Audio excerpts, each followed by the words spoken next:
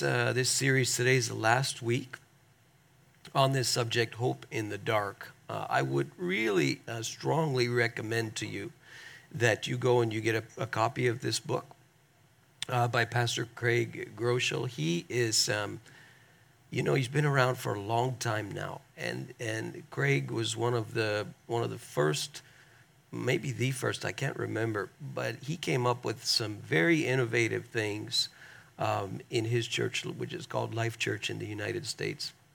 Now, several tens of thousands probably.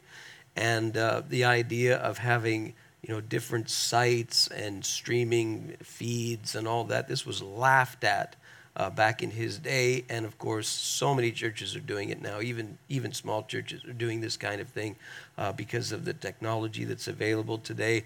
The YouVersion Bible app comes out of that church, Life Church, but the amount of experience and the stories that are in this book and the perspective that he is taking on the subject of suffering and injustice, I think he's done an outstanding job. And so I would strongly recommend you get a copy of the book. We sold 3 or 4 of them here, but you can pick them up anywhere probably by now.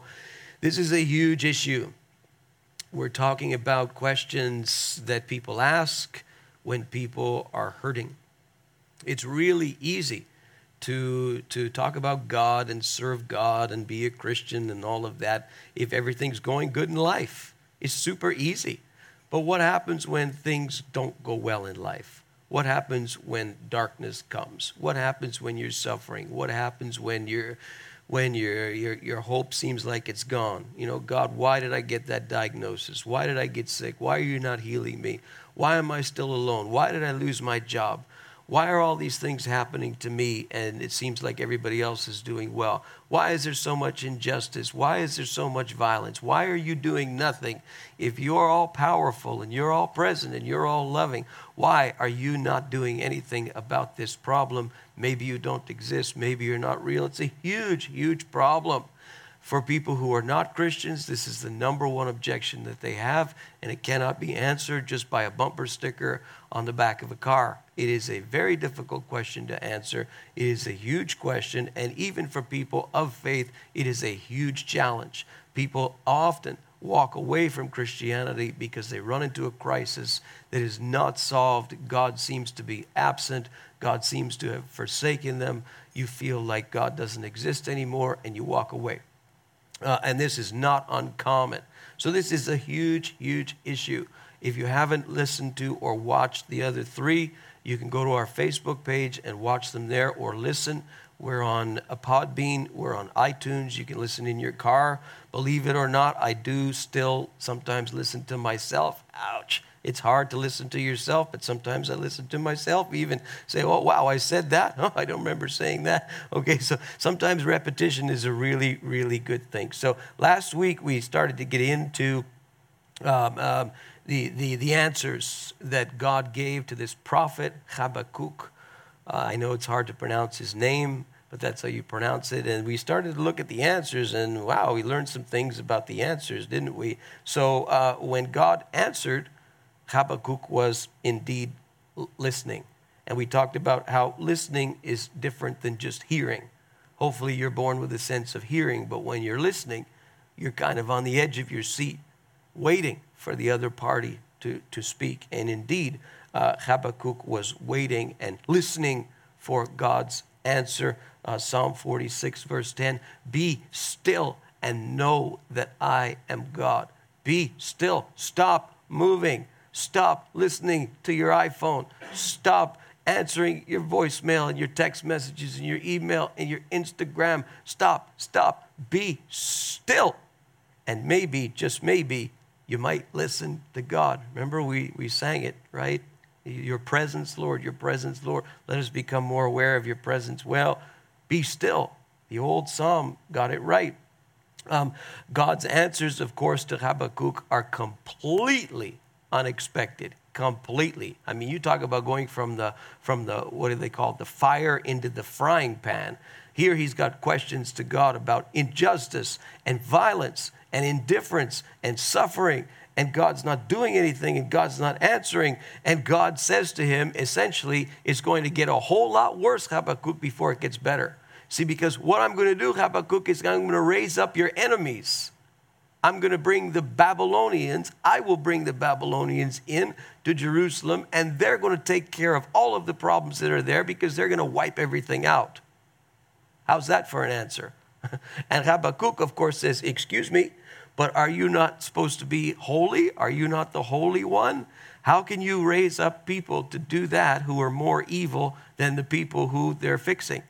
So I want justice. I want you to act. I want you to take care of suffering. I want you to take care of deception and ungodliness and all these terrible things happening in our nation, in our land, in our city, in our temple. Everything is falling apart. It's a complete disaster. Everything is just terrible. And you're going to bring people who are worse than that to come and how does that work? And basically he's saying it's going to get worse, Habakkuk, before it gets better. Wow, what an answer. Completely unexpected. God uses circumstances to do what? To grow our faith. He says to Habakkuk, what I'm going to do, you would not even believe, even if you were told. So are you going to believe it or you're not going to believe it? And sometimes the circumstances of pain come because they grow our faith. They push us into a corner and they make us either trust God or throw him away, one or the other. But one thing is certain, if you really want your faith to grow, it most likely, most of the time, is going to grow through difficulty and resistance and pain. Any of you who ever exercise, you know that resistance builds muscle. You have to have some resistance there, or it's not going to get any stronger, that muscle. So the same thing is true in matters of faith. It's not necessarily our emotions that God is so concerned with. If he was concerned with Habakkuk's emotion, he wouldn't have told him, because it must have been devastating for him to hear that was going to happen to his land. And we'll see that in chapter 3. Today, we looked at the example of the Apostle Paul, who grew through this thing that God would not take away from him, this thorn in his flesh that he calls. And Paul prayed to God 3 times, take it away, take it away, take it away. And God said, no, no, no. My grace is sufficient for you. My power is made perfect in weakness, Paul. This is what I'm interested in, growing your faith. When God answers, when you're listening, write it down. Even if you don't understand it, write it down. God speaks in different ways. God tends to confirm what he's saying through other sources. So you may hear something in a message. You may hear something in a podcast. You may hear something, who knows where, from the internet somewhere. And you may say, wow, that really sounds like it's something is resonating, that it could be from God. Well, out of left field, something's going to come and corroborate that most of the time. So 2 people who don't know each other are saying the same thing, and you're like, wow, how's that possible? That's quite a coincidence. Well, it's more of a coordinated coincidence where God is putting things together. This is how he tends to speak. He corroborates things. There's an old joke. I've seen this so many times, especially in bigger churches. You see this, where a guy comes up to a girl and says, God told me you're the one, and I'm to marry you. Now, I have nothing against that. God could do that. But, usually it's a guy who says that to a girl. It's not a girl who says that to a guy. And usually the girl says, well, God hadn't spoke to me about it. If God hasn't spoken to you about it, honey, you're probably not the guy for that, the girl for that guy. Okay, so he corroborates things. You see, if you sense that God is speaking to you, he will corroborate things, and it reflects his character as revealed in his word. So write it down. My goodness, if you think the creator of the universe is talking to you, write it down. If you're lazy, put it in your phone. It's great for lazy people, right? So, and Habakkuk, he had a great little verse there in Habakkuk chapter 2, verse 4. The just shall live by faith, which is really a prediction of the whole gospel story. And faith being imputed to us, and the righteousness of God being given to us through Jesus on the cross. And we learn to wait for it. The revelation awaits an appointed time, Habakkuk.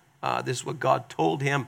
I'm going to deal with the Babylonians also, Habakkuk. So I'm going to deal with Jerusalem with the Babylonians, but then I'm going to deal with the Babylonians another way. You're not even going to be alive when it happens, Habakkuk. Do you understand? This is an appointed time. It's a mohed time. It's beyond your lifetime. Will you wait for it? Do you understand that your faith is worth even more than your life itself? Job said, though he slay me, yet will I trust in him. Your faith even transcends death itself. And today we're going to look at chapter 3, and this is the end of this tiny, tiny little book, which I would challenge you to read if you want to learn to read the Bible and you want to read something even in the Old Testament. It's a tiny, tiny little book. You'll probably have to read it 6 times before you get the full force of it. But it's an incredible, incredible, relevant book today.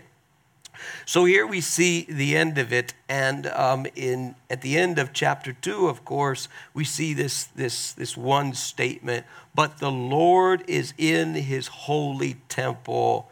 Let all the earth be silent before him." So he goes into a big rant, God does, about what he's going to ultimately do to the Babylonians. And he describes in detail their transgression and their sin. And he describes all of the problems with them as if Habakkuk, somehow didn't understand. And so he explains all that to Habakkuk. And he says, woe to him who says to wood, come to life, to lifeless stone, wake up. Can it give guidance? It is covered with gold and silver. There's no breath in it. You see, Habakkuk, like these Babylonians, they're just a tool in my hands. But the Lord is in his holy temple. Let all the earth be silent before him. Everybody close your mouth.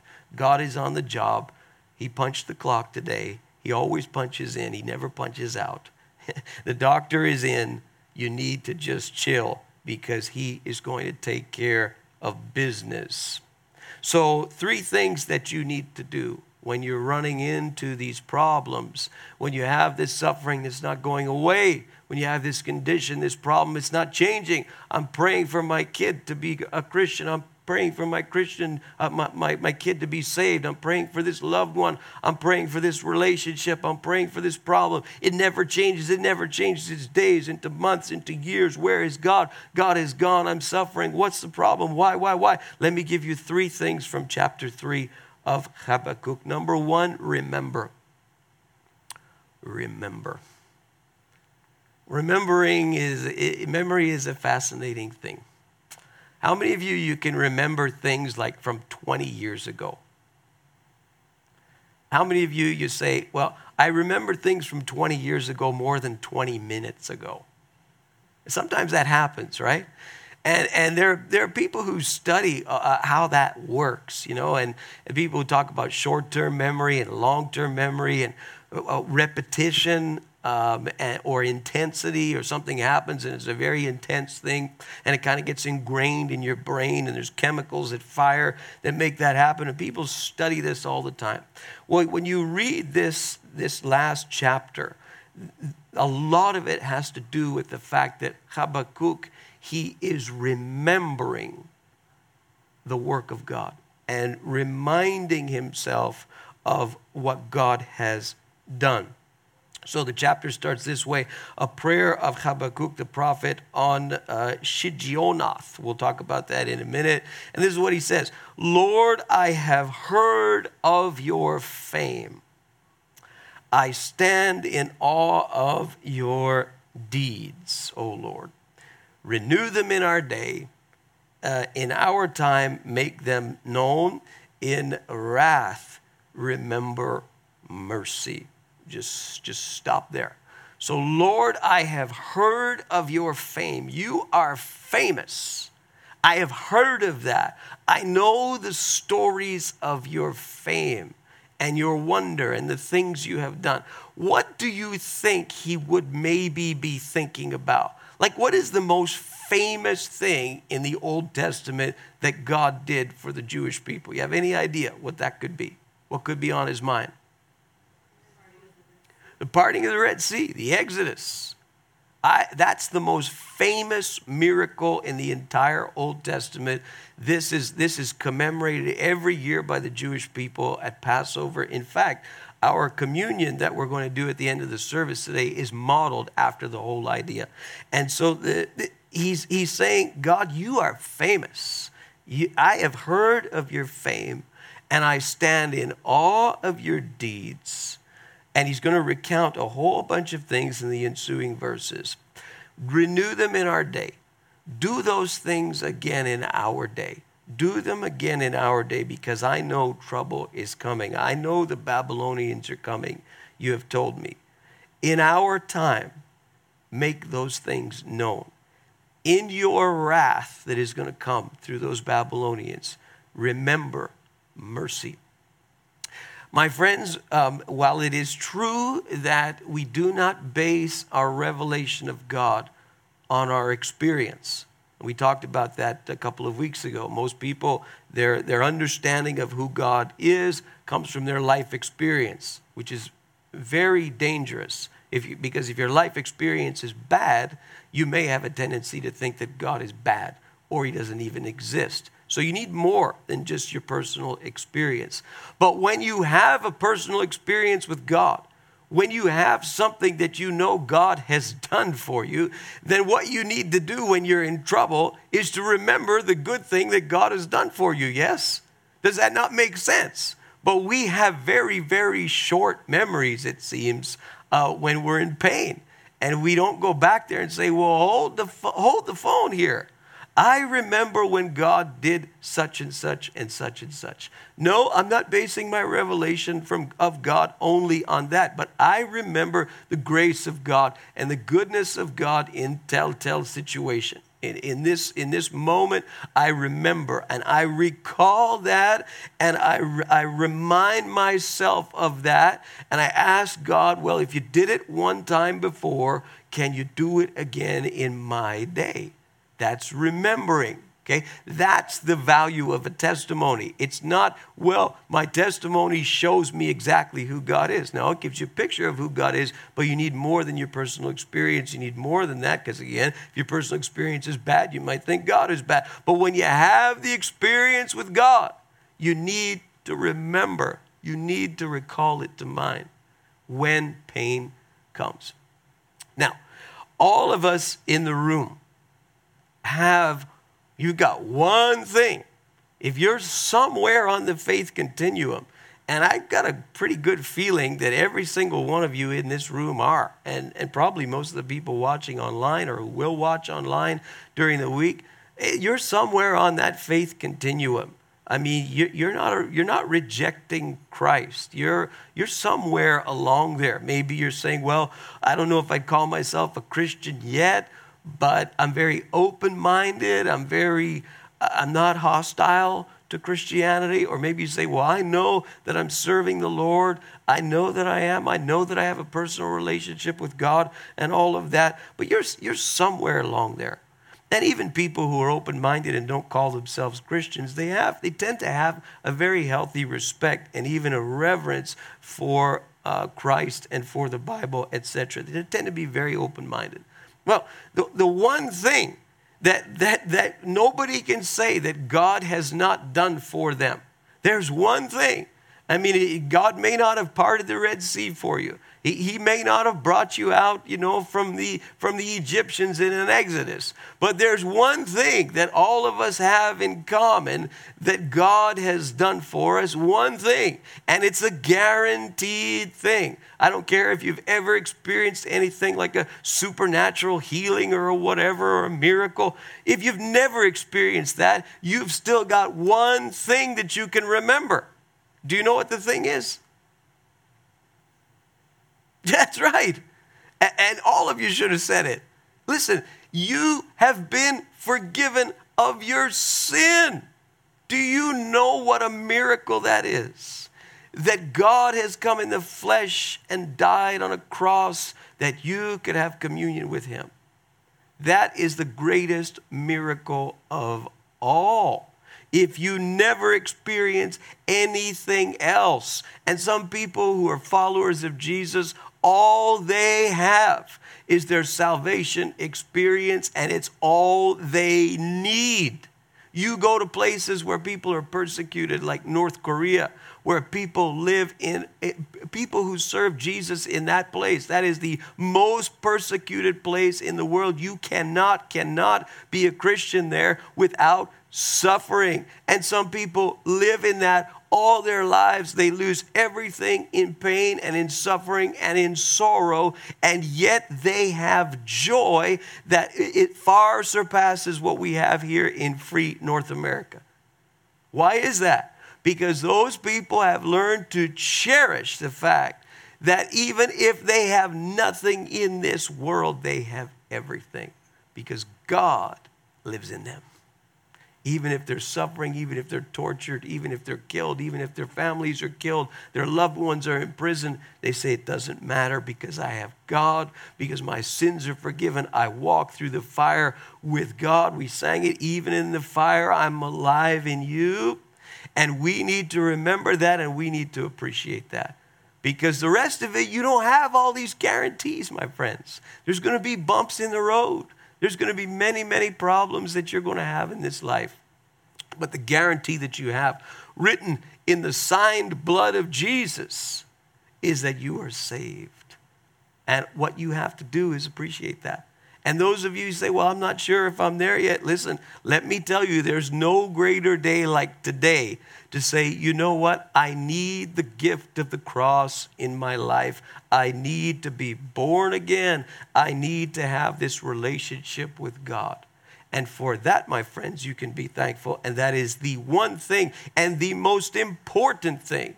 Even if your life in this earth is misery, that is the most important thing. That is the greatest miracle of all. We need to remind ourselves of this and understand how powerful this is and how important this is. The rest of it is gravy.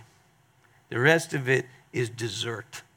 The rest of it is because God is so kind and God is so gracious and God is so loving that he gives and he gives and he gives and he gives.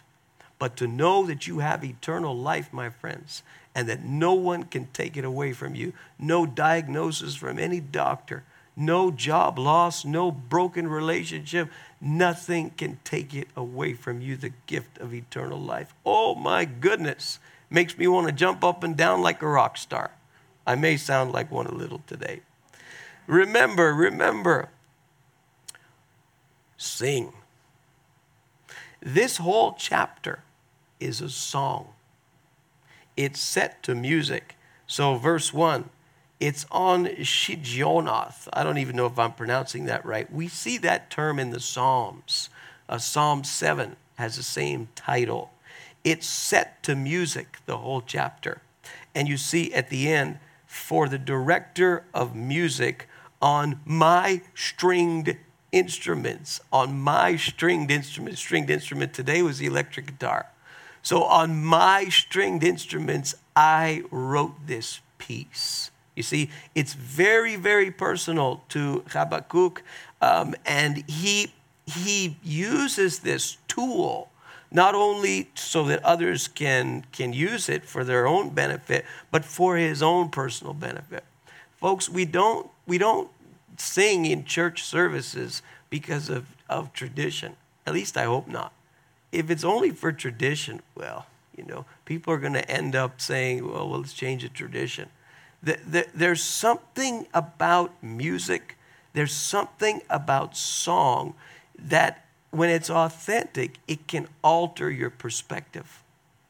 We see this throughout the Bible. Music is a very, very important part that we see. We read the Psalms and you see music all over the place. Even in places in the Old Testament, before they would go into battle, they would have musicians playing music. It's like, what? Why you need a band when you're going to go into a battle? Well, because, again, this idea that music and song, there's something about it that we connect with that changes our perspective, that changes our focus. Sometimes it seems like time just stops. Sometimes it seems like you're just focused on whatever you're singing about, and there's just something that happens inside the heart and in the spirit and in the soul of a person through music.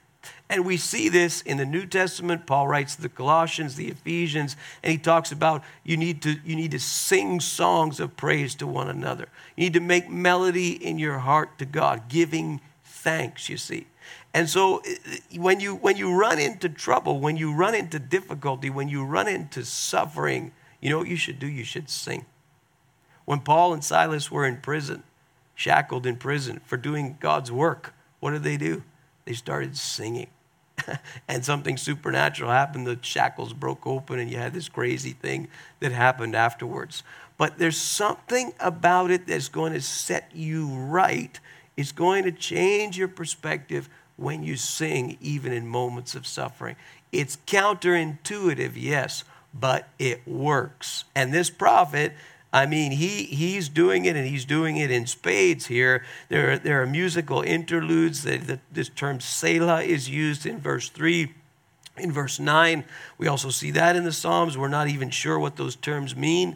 They're so old, but it is very, very clear that he has an attitude where he has, in a sense, changed his tune, pun intended, from the first two chapters. You need to sing when you're in moments of difficulty, when you're in moments of suffering, and you need to trust God.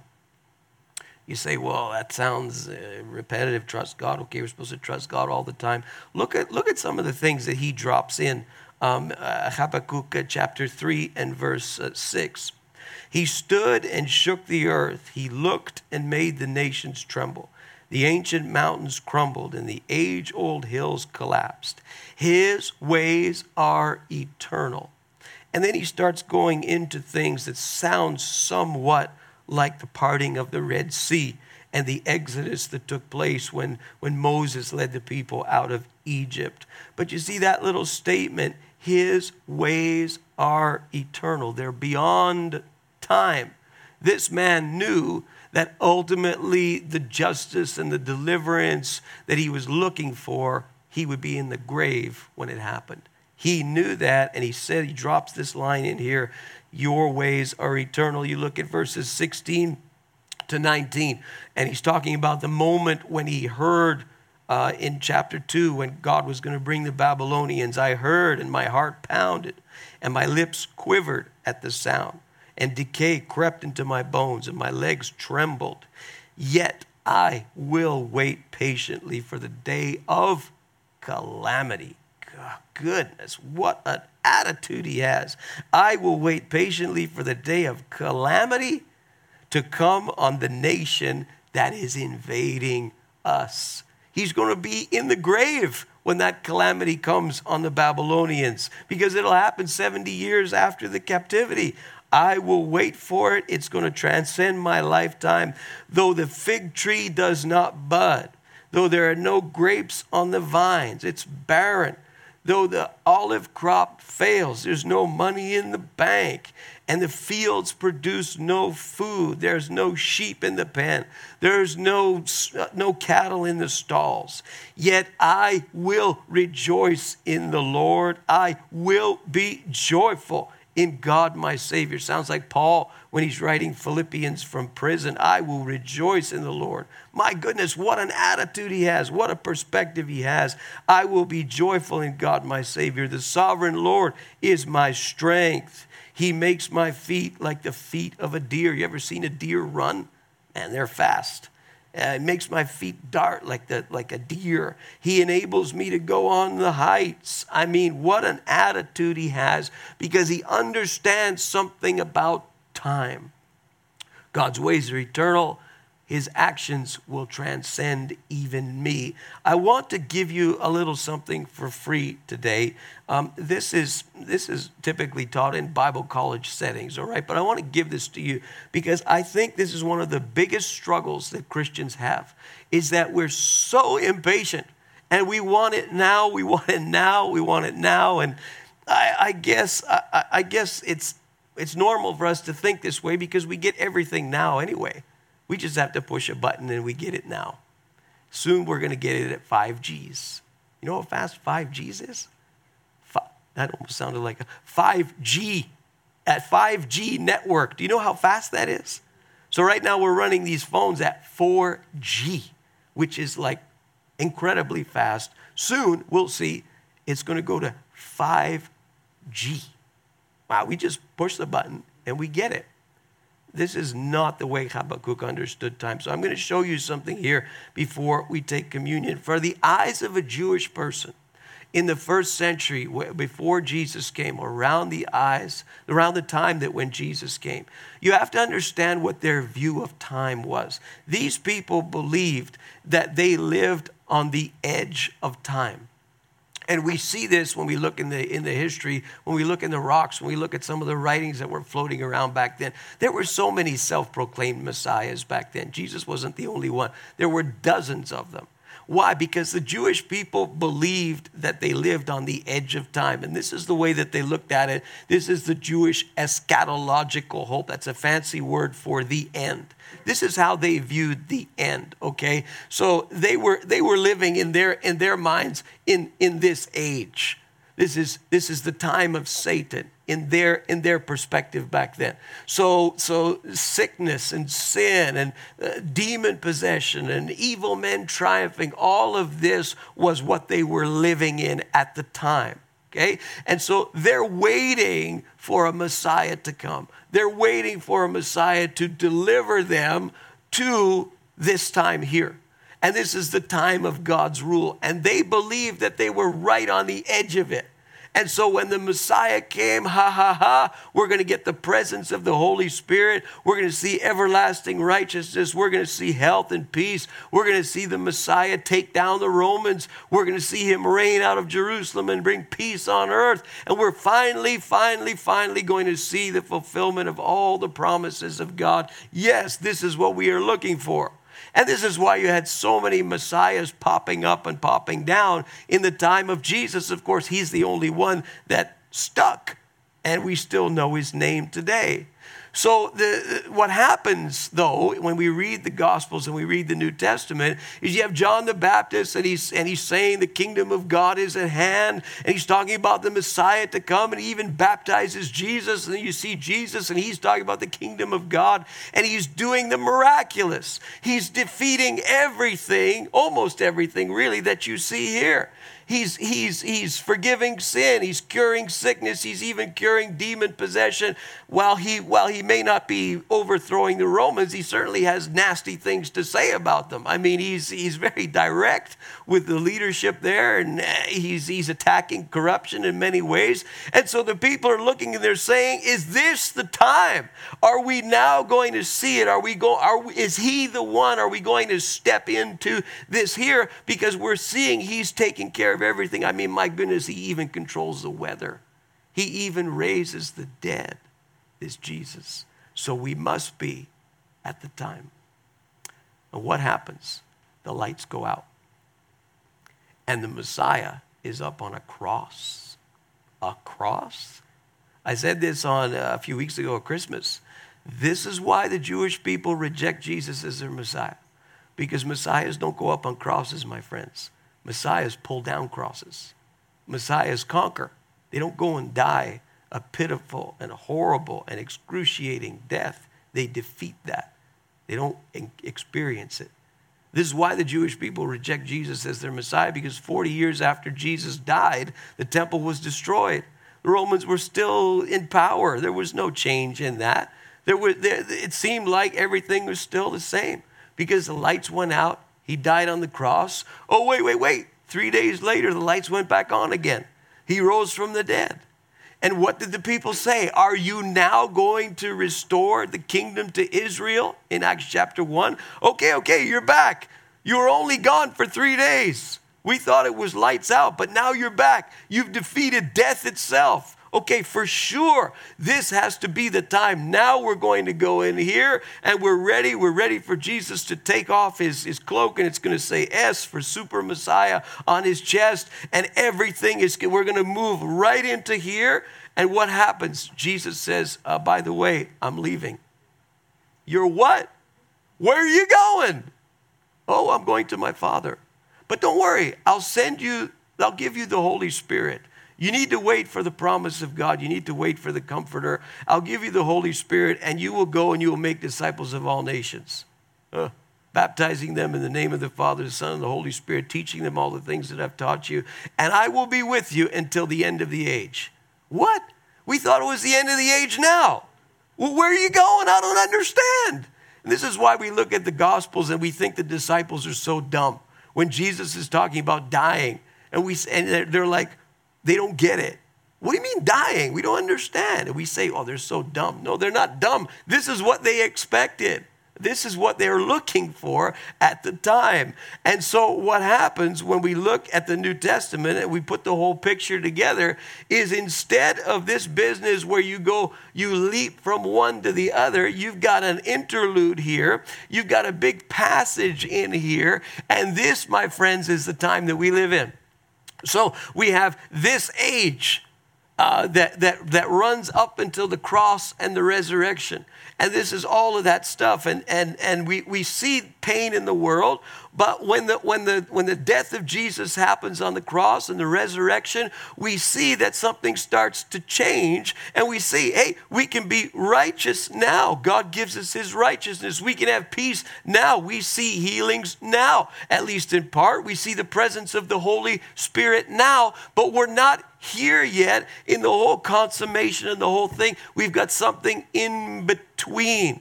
So the end of time has begun, and it's passing away, but it's not consummated yet. And we haven't reached the age to come, which is a never-ending age, which will happen when the second coming of Christ comes.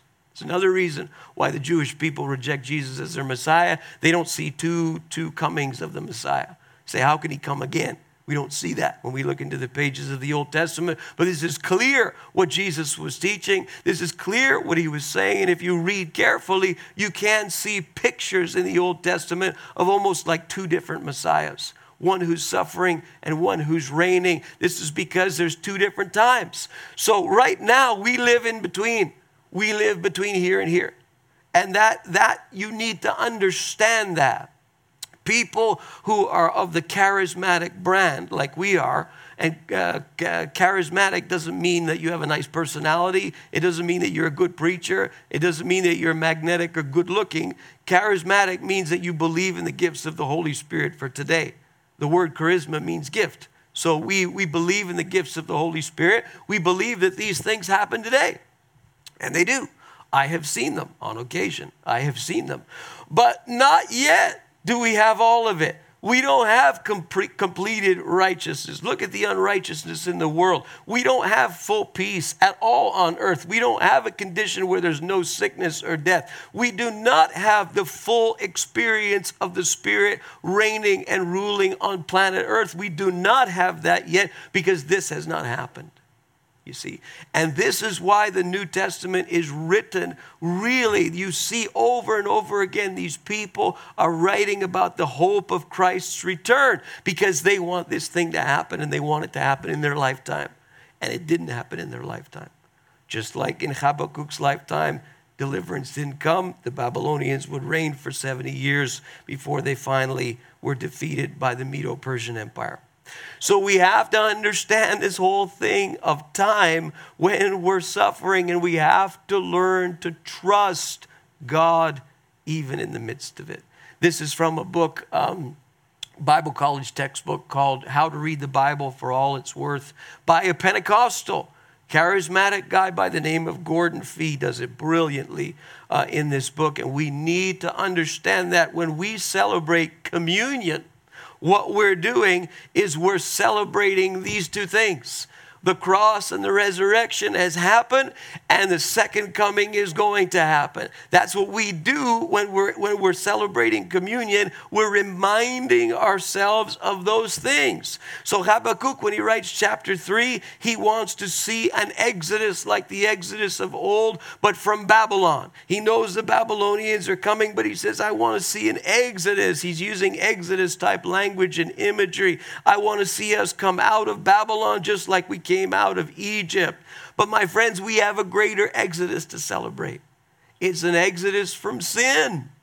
Again, the idea that our sins are forgiven and we have a clean slate before the Lord. This is what we celebrate. This is what we live in today. And you see, even in chapter 3 and verse 13, again, tucked in there, you came out to deliver your people, to save your anointed one or your Messiah. So this idea that somehow the Messiah is going to come, this is what we do when we celebrate communion. We remember the anointed one has come once and he will come again. So we can't escape it. And what we tend to do as people who believe in the gifts of the Spirit and this kind of thing is that we try to invent all these ways and all of these different theologies to make it work. We can make it work all the time if you pray this way, if you quote this verse, if you do this and you do that, we can make it work. We figured it out. We know how to make it happen all the time. We know how to make the full benefits of the kingdom come now. This used to be called Kingdom Now theology. It's nothing new. But no matter how we wiggle and jiggle and try and find the right sort of formula, it doesn't always happen because we live in between those two things. We live in between what's begun and what's never ending, what's passing away and what will never end. And we have to appreciate that when we do, we get a fuller picture of, for example, when Jesus says, your kingdom come. Remember? Teach us how to pray. Your kingdom come, he said. What are you praying for? You're praying for the Lord to return. You're praying for the thing to come. Even in Revelation, what does the author of Revelation say? Even so, come, Lord Jesus. This is the hope that we see in the New Testament. It is the hope that we celebrate in communion. 1 Corinthians chapter 12, the famous communion passage that we read. What does he say? Whenever you eat this bread, whenever you drink this cup, you proclaim what? The Lord's death until he comes. Oh, wow, we need to understand that. We need to appreciate that. What a time we live in. So we need to remember when we're in moments of suffering. We need to sing and we need to trust God. The Lord is in his temple, my friends. He punched the clock in. He never punches out. He's always on the job. He's always on the throne. One day, your suffering is going to end. Ultimately, we have life eternal that can never, ever be taken away.